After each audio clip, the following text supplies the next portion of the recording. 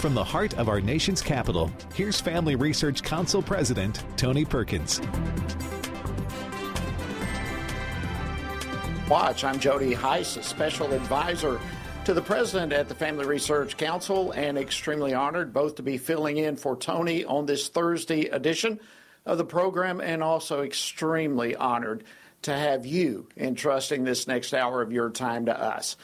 Coming up on this edition of Washington Watch, a debate started today in the House over what's called the Parental Bill of Rights.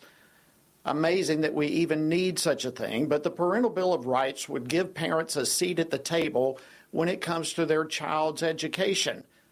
But Democrats see it vastly differently. House Republicans are considering a sweeping piece of legislation that would nationalize school policy, endanger billions in nutrition funding, and accelerate the trend of book bans across the nation. Unbelievable. That was Senate Majority Leader Chuck Schumer on the Senate floor today. So what does the opposition to common sense measures tell us about the priorities of the Democratic Party? We'll be discussing that with Congressman Ron Estes here in just a few moments. And the Pentagon. They had their brass trekked down to Capitol Hill this week, and they were there because they were literally being forced to address the military's deepening recruitment crisis. And, of course, they are insisting that the adoption of woke ideology is playing absolutely no role on the ongoing national security threat. There's been no detraction from the primary mission of both the Navy and Marine Corps to defend our nation and do so in a forward-deployed manner. And I would also say that General Berger, Commandant of the Marine Corps, was recently asked a similar question, and he said there was zero evidence, that's a quote, zero evidence that all these initiatives have impacted our readiness. So that makes us all feel better. By the way, that was Eric Raven. He's the Undersecretary of the Navy. He was testifying yesterday at the Senate Armed Services Committee hearing on the recruiting challenges that are facing the U.S. military. Well, can we believe him? First-term Missouri Congressman Mark Alford will be joining me with his thoughts a little bit later on in the program. And a Biden nominee for a lifetime judicial appointment. Let me repeat that. A Biden nominee for a lifetime judicial appointment struggled to answer basic questions on constitutional law. I was at a Senate hearing yesterday, and folks, I'm telling you, this fits a pattern for the president's nominees. Ken Klukowski will be joining us a little bit later on in the program, and I assure you, you don't want to miss that. And we have breaking news, literally just happened moments ago, coming from Nebraska, where a bill to protect minors from experimental gender surgery advanced today. There's still a lot of work to be done, and there's hurdles that need to be overcome. We need your prayers and support. The Vice President of FRC will join me, Travis Weber, a little bit later to talk about this breaking news. So we've got a lot of great topics straight ahead. You don't want to miss any of it. But if by any chance you do miss a portion of today's program, you can find it and previous shows at tonyperkins.com. So all the details and tons of information available right there for you to access now or later and to share it with your friends. And as we often discuss on the program, the acts of hostility that are beginning to take place in increasing numbers, both against churches and Christian ministries and individuals all across the country. We are seeing people of faith face censorship. They're being marginalized. They're being punished in many cases. And make no mistake, friends, our faith is under fire here in the United States. And so we're sincerely asking you, specifically this week, to join FRC in advancing religious liberty and equipping believers to stand firm for biblical truth. It's this week only. Your gift will have triple impact, up to $100,000, thanks to a special triple match that has been put forth by some very generous friends of FRC. So to make the most of this limited time opportunity, we encourage you to text the word faith to 67742. That's faith to 67742. All right, let's go on now to our first topic. In the very same week that a House subcommittee assessed that the Biden administration literally colluded with the nation's largest teachers union in order to target concerned parents and refer to them as domestic terrorists. In that very same week, Republicans now in the House of Representatives are introducing a Parents' Bill of Rights. This legislation proposes common sense to ensure that parents always have a seat at the table when it comes to their child's education. So it doesn't get any more simple than that. The Democrat-led Senate is not expected to advance this bill, but when you have CRT and transgender ideology continuing to dominate the curricula of many public schools, this measure, the Parents' Bill of Rights, becomes all the more important. Joining me now to discuss this and more is Congressman Ron Estes. He serves on the House Ways and Means Committee, also the House Budget Committee, and the House Committee on Education and Workforce. He represents the 4th Congressional District of Kansas. Congressman Estes, thank you so much for joining us on Washington Watch. Welcome back, my friend. Well, thank you, Jody. Thanks for having me on. Well, you're very welcome. It's great to see you again, by the way. Listen, let's talk about this Parents' Bill of Rights. Just the basics of it. First of all, why is it needed, and why is the Republican GOP pushing it forward now? Yeah, well, you showed that clip of Senator Schumer, and obviously he's not paying enough attention to what's going on in the House of Representatives, because he got the story all wrong in terms of talking about whether he's going to ban books or whatever other provisions he was pulled out to talk about the bill. I mean, basically what we believe and what we're pushing with this bill is that parents have a right to know what their children are being taught. I mean, parents have a right to protect their children's privacy. Parents have a right to keep their kids safe, have a right to be heard before the school board and the teachers. And they have a right to understand what's in the school budget and what's being spent. And that's really what we're talking about with this Parental Bill of Rights. We saw earlier last year where the Department of Justice, the Biden Department of Justice, working with the teachers union, went out and started calling parents domestic terrorists just because they asked questions at the school board meetings. And that's not right. I mean, the schools are supposed to be to help educate the children, and that's the whole public mission of what a school is supposed to be. It's not supposed to be some private control, government control mechanism that they can indoctrinate kids in. Yeah, you're exactly right. And I tell you, this is such common sense. I mean, for parents to have the right to know what their kids are being taught, to have the right to be heard, to have the right for their kids to be safe. I mean, you can't get any more common sense than this, and it's astounding to me how the Democrats are pushing back. In fact, Congressman, I want to play another clip from Schumer on this. If you would, please play clip 5. The House Republican school control bill is Orwellian to the core, and it will not see the light of day here in the Senate. If passed, schools across the nation would be forced to adhere to a panoply of federal regulations that take power away from parents and school districts. That's just unbelievable. Yeah, give me your reaction. He's really off base. I mean, talk about Orwellian. I mean, that's the approach that the Biden Department of Justice took with the teachers union, and have the big government control thing. What we really want is to make sure that the parents can be involved with their children, and that they're able to help keep their kids safe, help be able to make sure that they get a good education. And it's not intended to have the federal government take over school systems.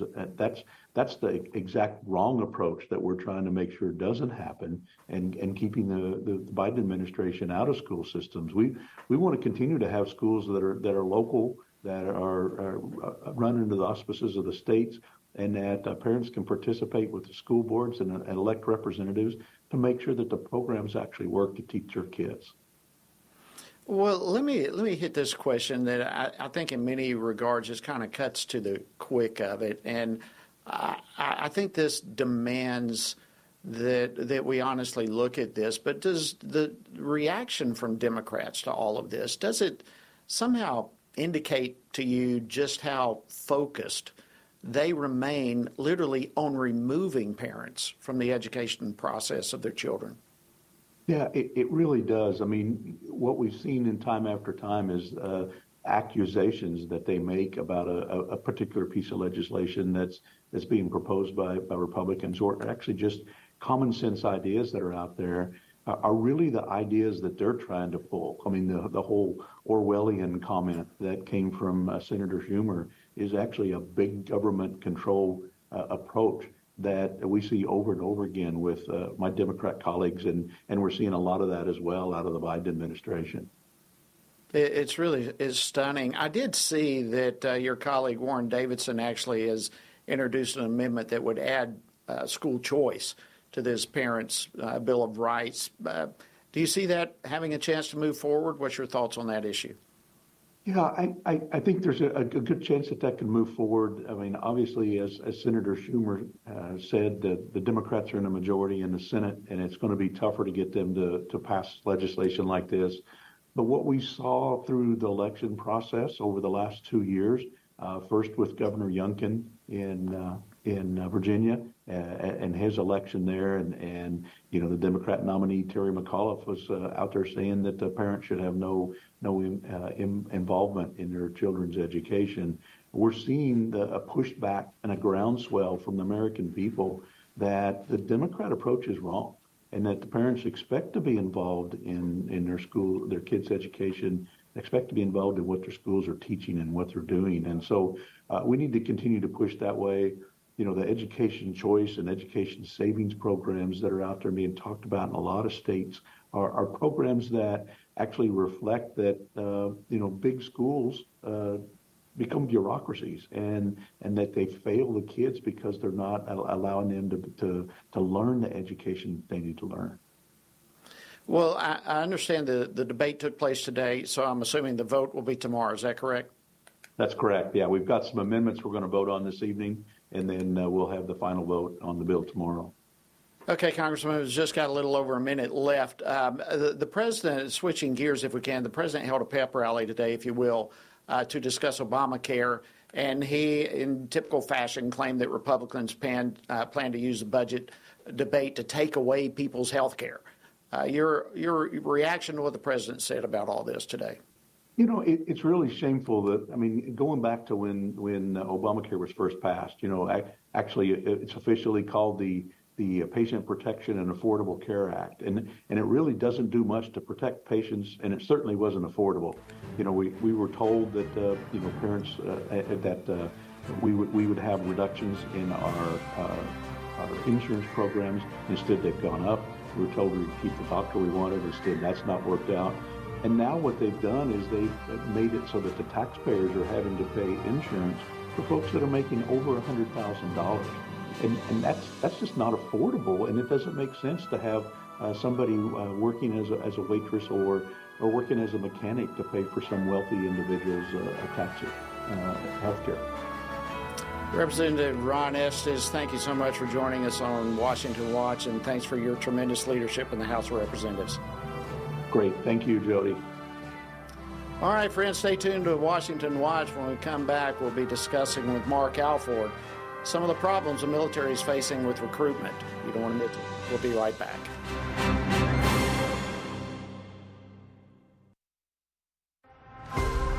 Would you like to spend consistent time in God's Word? Then join Family Research Council on an exciting journey through the Bible. FRC's 2-year Bible reading plan helps you to approach daily Bible reading intentionally. You will dive deeper into the nature of God and how His Word speaks into cultural issues of today. All wisdom comes from God, and He has given us the Bible as a way to understand the world. His Word is necessary in our lives, so much so that Christ said we are to live on every word that comes from the mouth of God. He calls it our daily bread because we need it daily to sustain us and nourish us spiritually, just like food does physically. Start this adventure today with Family Research Council. When you sign up, we'll text you with daily passages and questions that help prepare you for conversations with your friends and family. To begin this journey, visit frc.org/Bible.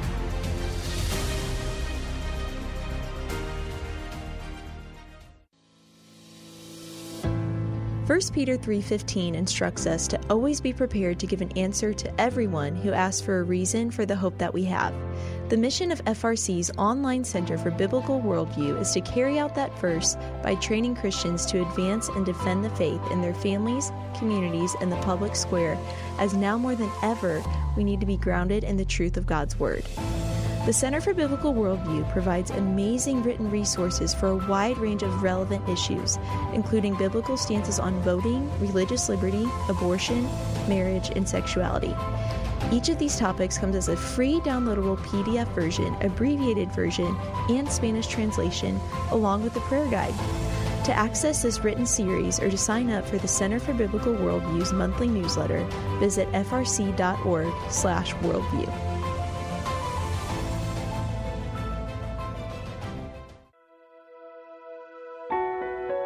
Did you know that from as early as 12 weeks, and certainly by 20 weeks, an unborn child can feel pain? Did you know the issue of pornography is growing among women? Did you know that pornography, sex trafficking, and abortion are all linked and on the rise across the globe? Issues such as pornography, human trafficking, drug legalization, and abortion are all violations of human dignity and have resulted in the devaluation of human life in our culture. Family Research Council stands firm on the principle that every life has value, ought to be respected, and has been designed for a unique purpose. Educate yourself on the harms of pornography, human trafficking, and abortion so that you can offer hope and help. Learn more at frc.org/life.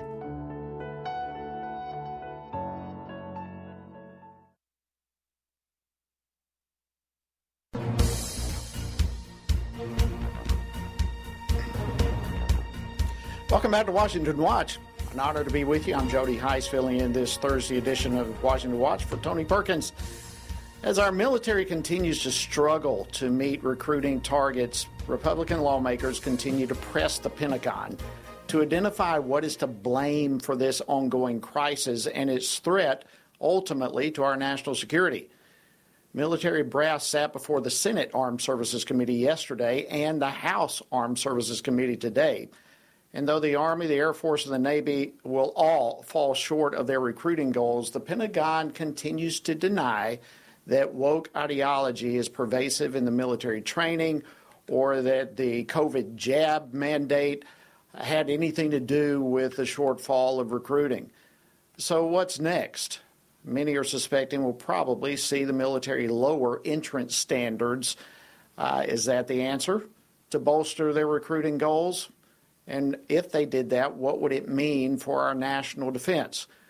Well, joining me now to discuss this is U.S. Representative Mark Alford. He serves on the House Armed Services Committee, as well as the House Agriculture Committee and the House Committee on Small Business. He represents the 4th Congressional District of Missouri. Congressman Alford, welcome to Washington Watch. It's an honor to have you.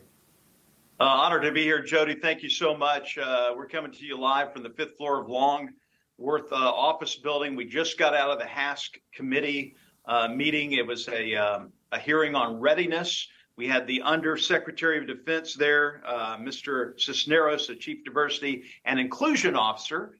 And my point to him is really DEI, Diversity, Equity, Inclusion, should be DOA. We have real problems in our military not meeting those recruitment goals, not last year. It doesn't look like we're going to meet them this year. They are trying to convince people to come in through the DEI process, and that really has no place. One of the questions that I asked him, look, is our military, the strength of our military, is it built on our diversity or is it built on our commonality? He didn't even want to answer the question. You can't have it both ways. The strength of our nation, the strength of our military is based on our commonality. And yet they're trying to push this woke ideology, diversity, inclusion, and equity, not equality, but equity, down the throats of Americans. And it's nothing but dividing us as a nation, and it's dividing our military. Jody, we had another hearing two or 3 weeks ago, and it revealed that fewer than 9%, less than 9% of Americans' young people today have any inclination of joining the military. That's a troubling number. That is a disturbing number. they don't believe in America anymore. They have been sold a bill of goods that we need to cling to socialism. We had to actually get up on the House floor a couple of weeks ago and denounce socialism.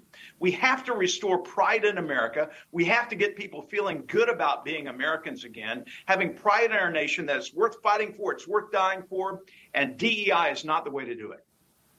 Well, listen, I'm so glad you were in the hearing today, and I think that's an excellent question. And that actually, I have a clip here I'd like to throw up. If we can play clip 1, I'd like to get your reaction to this. All right. And let me be clear, diversity and inclusion strengthen our military. By every measure, America's military is more lethal and ready than it has ever been. It is also more diverse and inclusive than ever before. And this is not a coincidence. All right, so he's trying to connect. Who cares? Trying to say we are more lethal than ever because we are more diverse than ever. The two are totally disjointed. That was from the Senate hearing yesterday. Give me your thoughts. So we had 4 people testifying today there before us, and I asked each one of them, Jody, I asked them, if the enemy, a Chinese soldier, a Russian soldier, an Iraqi soldier has a weapon pointed at the head of an enemy, the United States of American soldier, does that enemy care what color we are, what gender we are, what pronoun we use? And they stumbled with that. They didn't really quite know how to answer that. Here's the answer, no. When you go down the road here, across the Potomac River to Arlington National Cemetery, you see those white tombstones lined up in a row. You don't know what color people are that are lying in the caskets and coffins below. That's because they didn't die because of their color. They didn't die because of their gender. They didn't sign up because of their pronouns. They gave their lives for America. And until we get back to the point where we are colorblind and we are focused on a singular priority, and that is defending America, we're going to be in big trouble. It is time to wake up. China is the wolf at the door, the big bad wolf. It is huffing and puffing. And right now, I'm not sure that our house is made of bricks. Yeah, excellent point, Congressman. And, just yesterday, I don't know if it was yesterday or a couple of weeks ago, just recently, let me put it this way. Department of Defense doctors literally published a research journal where they claim that children as young as 7 years old can make their own medical decisions. Now, these are our Department of Defense doctors, and they were referring to this as human rights issues. What about taking care of the needs of our soldiers? And what are they doing, even suggesting 7-year-olds know enough to have sex changes or whatever? What do you think of where our DOD doctors are going? This plays into the whole sick agenda from Joe Biden on down, that bringing transgender individuals into the military is a good thing. When they have a higher increase of suicides, a higher increase of needing mental help when they get in, and having surgeries to transition from one sex to another. If an individual came in with some other type of condition, let's say, and they knew down the road that they were going to need a surgery to fix that or to change that in some way, they would not be let into the military. Why are we doing this to our military? I love it that everyone wants to serve our nation. Don't get me wrong. But we've got to put our nation first. We've got to figure out what is the singular thing that we should be focused on, and that is having an active, ready, lethal military that can kick China's butt. And until we get our heads on straight, we are in trouble. Congressman Mark Alford from Missouri, thank you so much for joining us on Washington Watch. Your first term in Congress. We're proud to have you here. Proud to have you on Washington Watch. God bless you. God bless you as well. All right, friends, stay tuned. Much more coming straight ahead on Washington Watch. We have some breaking news coming out of Nebraska, and you don't want to miss it. Travis Weber from FRC will be joining us to go more into this issue. We'll be right back after this break. Are you a university student? Do you know a university student, specifically one who wants to grow as a Christian leader to positively influence public policy and the culture? Look no further. Family Research Council has a life-changing 12 to 15-week internship program that has prepared and equipped students to take the next step in their professional journey. With a speaker series focusing on careers and callings, lectures from prominent conservative leaders, and weekly biblical worldview training, students will grow in personal and professional development. Interns have the opportunity to work in policy, communications, event planning, and more. They will gain real-world experience working directly with our experts who will guide them in pursuing careers of influence so that they can make a difference wherever God calls. This paid internship offers fully funded housing in the heart of downtown D.C., giving you the chance to experience our nation's capital. Visit frc.org/internships to apply. What is biblical masculinity? In our culture of gender confusion, there aren't many examples of godly manhood. Men, husbands, and fathers need to find a model of godly manhood, leadership, and strength. But where can they find it in our culture?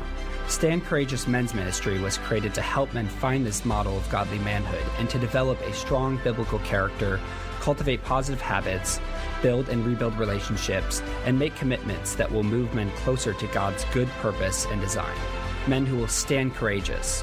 Join us at a Stand Courageous Men's Conference to discuss critical aspects of masculinity. These conferences are led by men who understand the issues men face. They unpack our role as a defender, provider, instructor, and battle buddy so that we can make an influence as a chaplain inside and outside the home. Learn more and find a Stand Courageous event near you at standcourageous.com.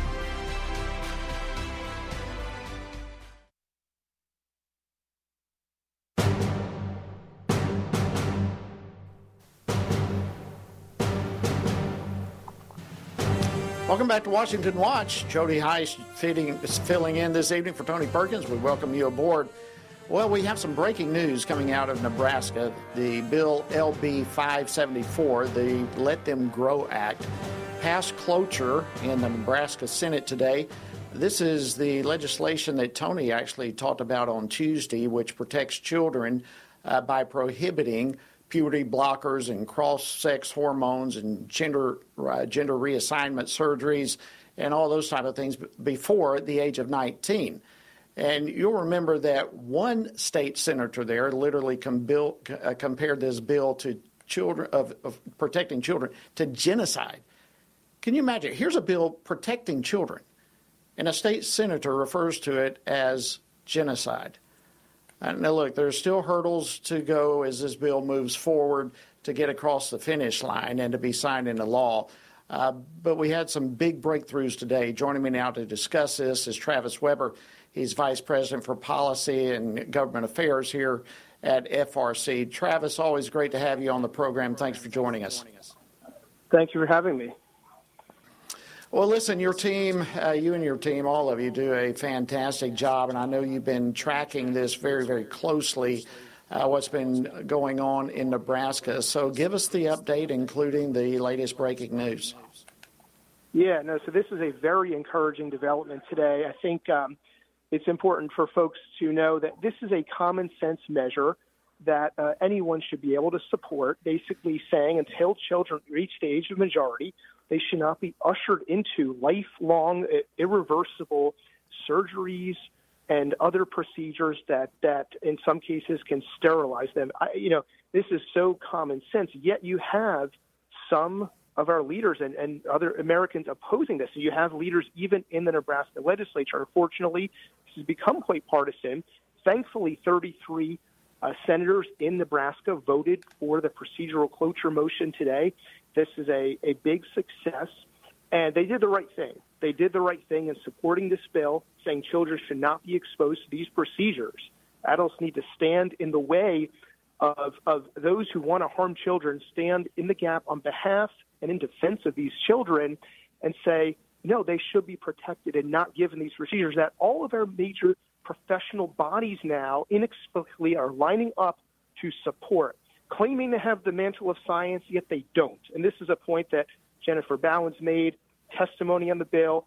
So, Jody, this is a great day to celebrate the movement on the bill. There's 2 more votes to go. We still have a way until we're out of the woods yet.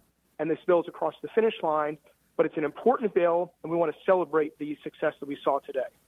Absolutely. And I want to give a shout out to many of our listeners and viewers in Nebraska who were involved in this process as well, calling senators and calling different stakeholders here and keeping the ball rolling. So each of you out there in Nebraska, hats off to each of you. Travis, I was a little concerned that this was such a close vote today. They, as I understand it, received just exactly the number of votes needed to move it forward. Is it possible somehow that the tactics that the opposition made literally brought some unification to those who voted for and supported this thing? Yeah, it's possible. I mean, because they were getting so outlandish. You're right. We had exactly the number needed. But you heard today in debate things like, this is, you mentioned the genocide claim. This is horrific and violating the human rights of children. We're hearing all sorts of, emotional appeals by people subjectively saying, my child needs this, or so-and-so's child needs this. Well, that's a subjective appeal. It's not true. It's not based on reality. It's not based on science, yet it appeals to the heart. So they're trying to persuade the emotions and get people to shift what they know is right, modify their views, because people look at this, they know it's right, they know it's common sense. So these are attempts, and they reached a real, they were almost hyperbole when you heard them. Thankfully, there were senators on our side supporting this bill saying, no, it's common sense. The state regulates other areas, cigarettes, tattoos, wearing seatbelts. There's all sorts of things children can't do that are more mild in their effect than giving a child a life-altering surgery. So Jody, you're right. We got who we needed to vote, and we encourage those members did the right thing. They need to stand strong. They need to know people in Nebraska are watching this. They encourage them to continue standing strong for a measure that's really common sense, grounded in science, grounded in reality, that we are male and female. Absolutely. Well, folks, you heard that. Those of you in Nebraska, great victory today, but don't give up. There's still some hurdles to cross to get this across the finish line. Travis, I have so many questions when you're on. We have about a minute or so left. But on a different topic, there are 18 attorney generals, state attorney generals, who have just sent a letter to Senate Majority Leader opposing Biden's nomination of Nancy Abudu to the U.S. Court of Appeals for the 11th Circuit. Of course, she's been a part of the Southern Poverty Law Center, one of their attorneys, and just unbelievable. Tell us about this. What's going on this? Where does it stand? Is she going to be nominated? Yeah. So she's under consideration right now, and the letter is significant because you have a good number of states' attorneys general who are expressing their concern about seating someone on the federal Court of Appeals, second highest level of federal courts, right below the Supreme Court, seating someone on the court who has the record she has. And what is that? They worked in a strategic litigation director, a key position within the SPLC, a discredited organization that's now most recently been linked to having an employee charged with terrorism after the debacle attack on the police in Atlanta. So she's connected to people who are advancing these arguments. She's advanced them in court and made really outlandish claims about the racism in her Travis, view of we're going to have to end it right there. Under control. So thank you so much. Federal courts. Thank you, Travis, for joining us, and each of you. We'll be right back right after the break. Stay tuned. What is biblical masculinity? In our culture of gender confusion, there aren't many examples of godly manhood. Men, husbands, and fathers need to find a model of godly manhood, leadership, and strength. But where can they find it in our culture? Stand Courageous Men's Ministry was created to help men find this model of godly manhood and to develop a strong biblical character, cultivate positive habits, build and rebuild relationships, and make commitments that will move men closer to God's good purpose and design. Men who will stand courageous. Join us at a Stand Courageous Men's Conference to discuss critical aspects of masculinity. These conferences are led by men who understand the issues men face. They unpack our role as a defender, provider, instructor, and battle buddy so that we can make an influence as a chaplain inside and outside the home. Learn more and find a Stand Courageous event near you at standcourageous.com.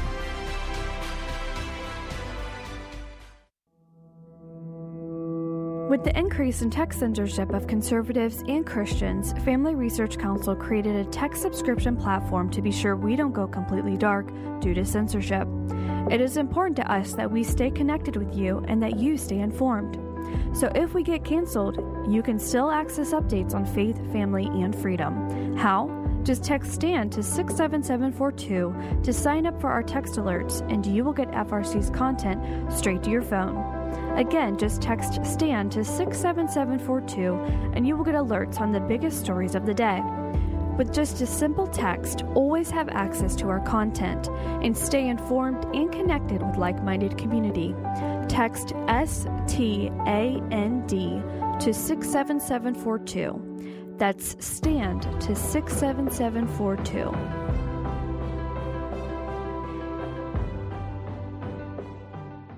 Are you a university student? Do you know a university student, specifically one who wants to grow as a Christian leader to positively influence public policy and the culture? Look no further. Family Research Council has a life-changing 12 to 15-week internship program that has prepared and equipped students to take the next step in their professional journey. With a speaker series focusing on careers and callings, lectures from prominent conservative leaders, and weekly biblical worldview training, students will grow in personal and professional development.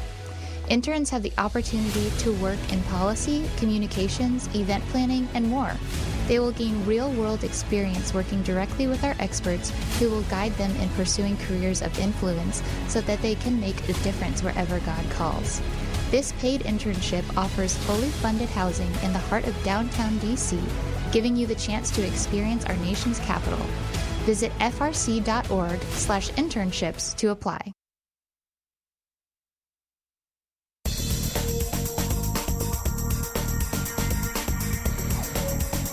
Welcome back. I'm Jody Heiss, your host this evening on Washington Watch. We welcome you aboard.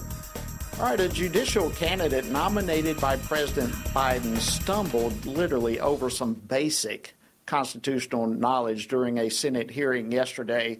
And certainly that, as well it should have, is raising questions as to his qualifications for the position. Kato Crews has been nominated for a lifetime appointment as a trial judge on the U.S. District Court for Colorado. But he performed literally what many are referring to as a faceplant at his nomination hearing. And the question that he just crashed on involved several Second Amendment issues that, although they might be issues complex for non-attorneys, these are issues that ought to be common knowledge for a sitting judge. Well, joining me now to break all this down is Ken Klukowski. He's a former senior counsel with the Civil Rights Division of the U.S. Department of Justice, also a former special counsel in the White House's Office of Management and Budget. He's also litigated constitutional cases before the U.S. Supreme Court. Ken, welcome back to Washington Watch. We're glad to have you. Thanks for having me, Congressman. You're very welcome. All right, I have a clip of what took place at Kato Crews' nomination hearing, and I want to play this for you and our viewers and listeners. It involves the Brady motion. Please play clip 6. Tell me how you analyze a Brady motion. How I analyze a Brady motion? Yes. Senator, in my 4.5 years on the bench, don't believe I've had the occasion to address a Brady motion in my career. Do you know what a Brady motion is? Senator, in my time on the bench, I've not had occasion to address that, and so it's not coming to mind at the moment what a Brady motion is. That is just, it's almost comical, but it's embarrassingly sad that an individual like this is literally being considered. So there's more to this. I'll let you, Ken, tell us about it. How disturbing is this whole issue?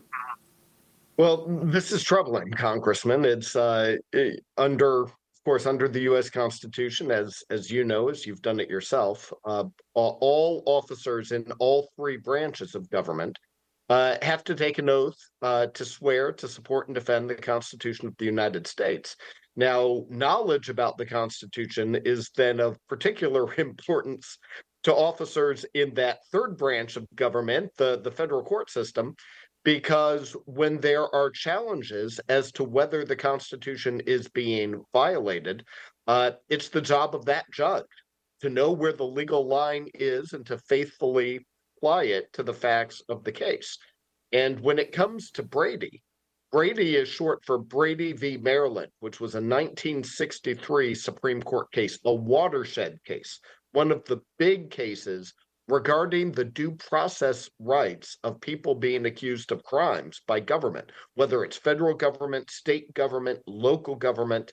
It's the rights that a citizen has when the government, with the almost inexhaustible resources of a prosecutor's office, is coming after you and can potentially be trying to put you in prison. So, and the holding in Brady, in that Supreme Court case, is if the government, with its vast powers and resources, ends up coming across evidence that shows that this suspected person might be innocent, that the due process clause of the Constitution requires prosecutors to hand copies of that evidence over to the criminal defense lawyer so that the defense lawyer can make sure that the judge is properly advised while this person is going to trial. So the idea that someone who's about to become a life tenured federal judge doesn't know about this bedrock of the American justice system, without which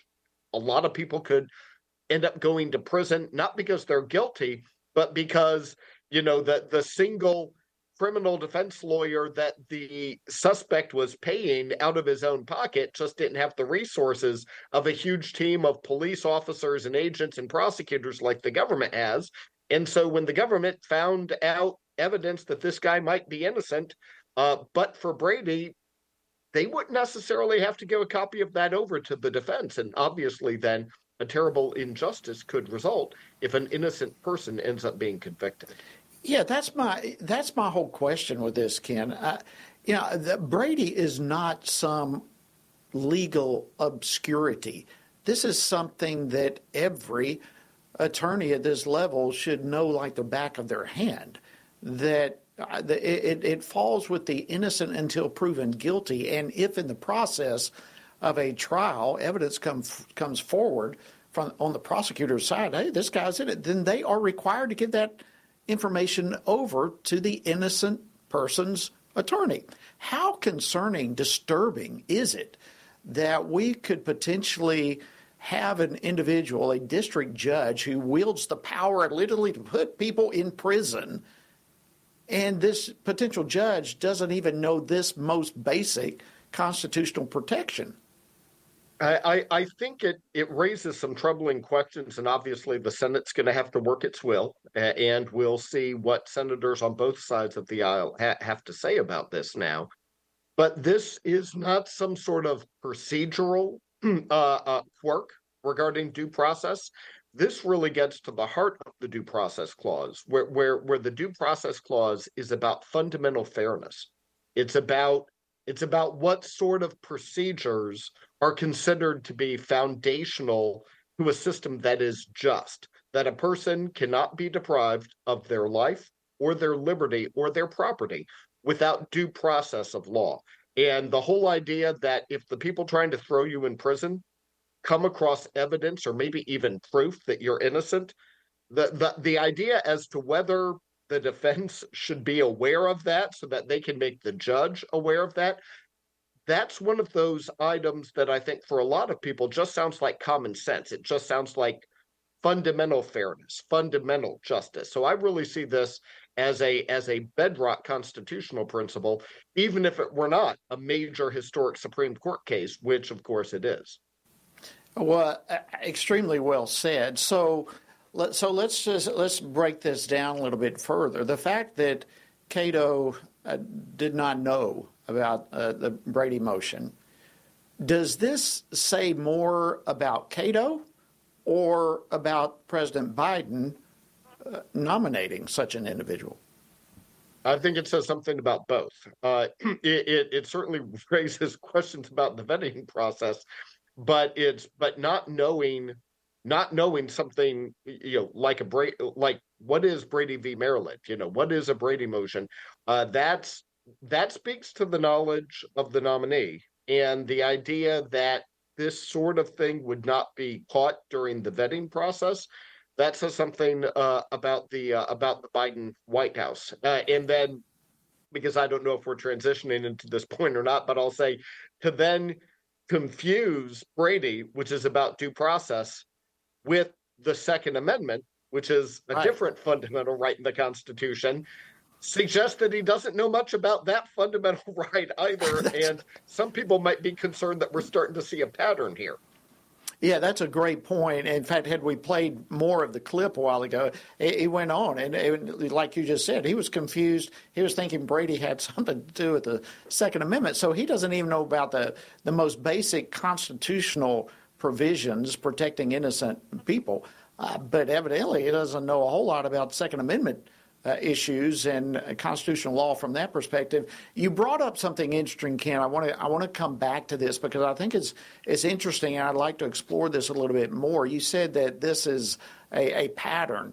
All right, so this is fitting some sort of pattern, this nomination coming from the Biden administration, who we all know has been so committed to nominating absolutely radical individuals, to people radically committed to the far left-wing agenda. That's what primarily his nominees have consisted of.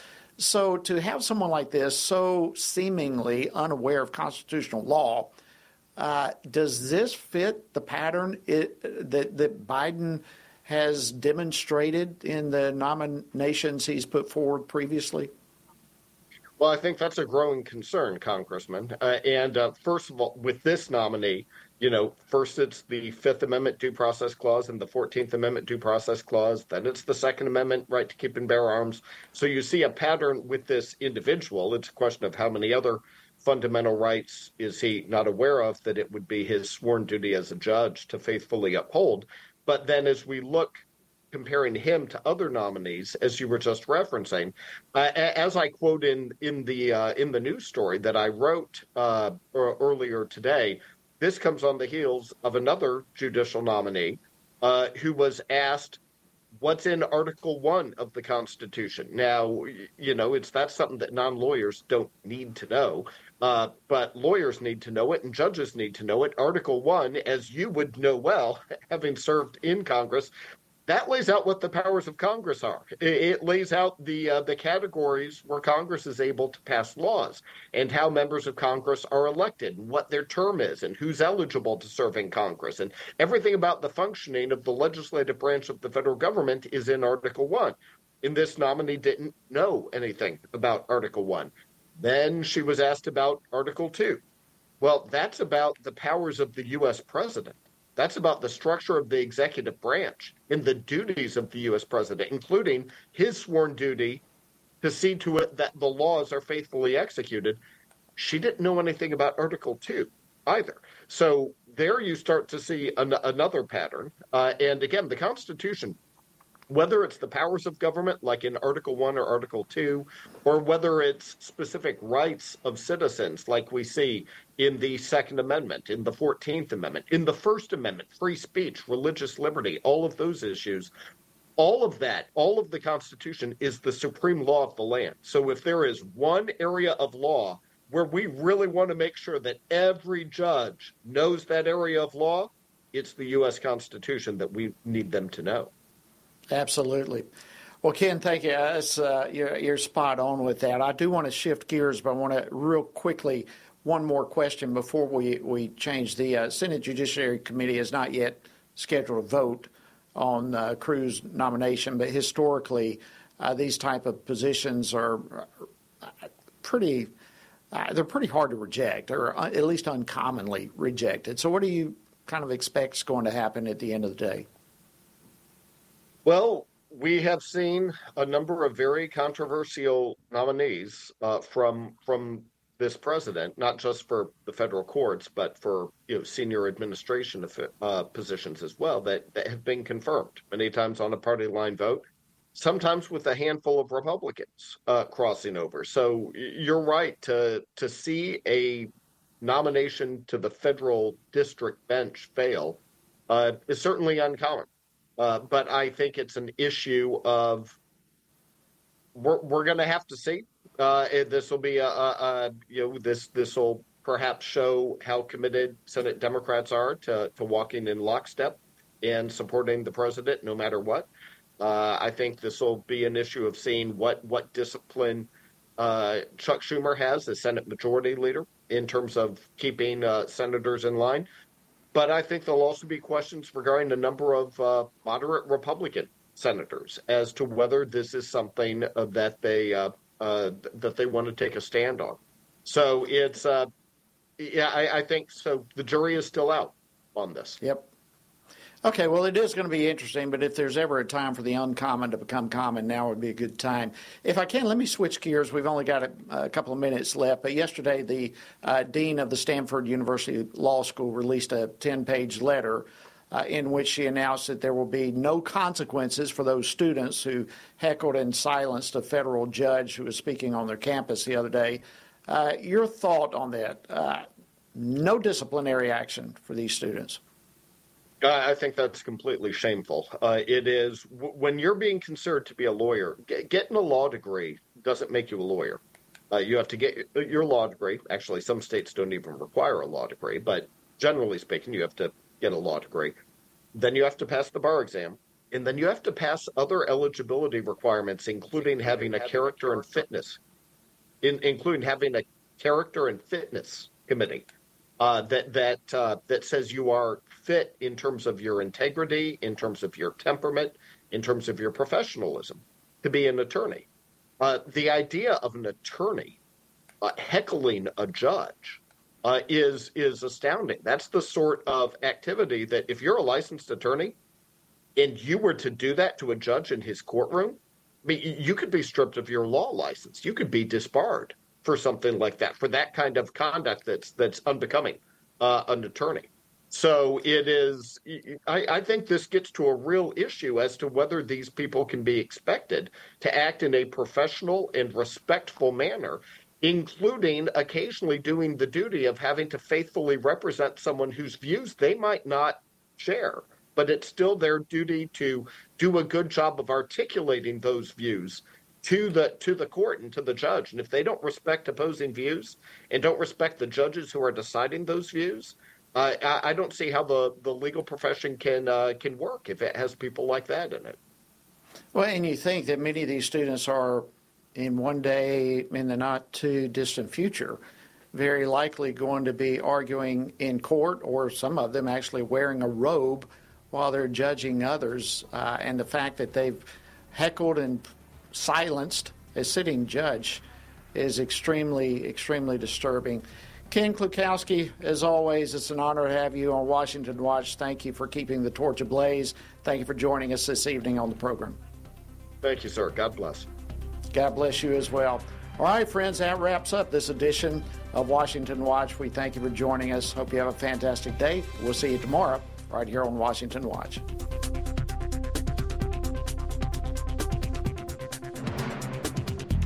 Washington Watch with Tony Perkins is brought to you by Family Research Council and is entirely listener-supported.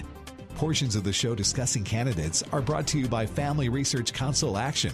For more information on anything you've heard today, or to find out how you can partner with us in our ongoing efforts to promote faith, family, and freedom, visit TonyPerkins.com. Also, to leave a comment about Washington Watch, call our watch line at 1-866-372-7234. That's 1-866-372-7234.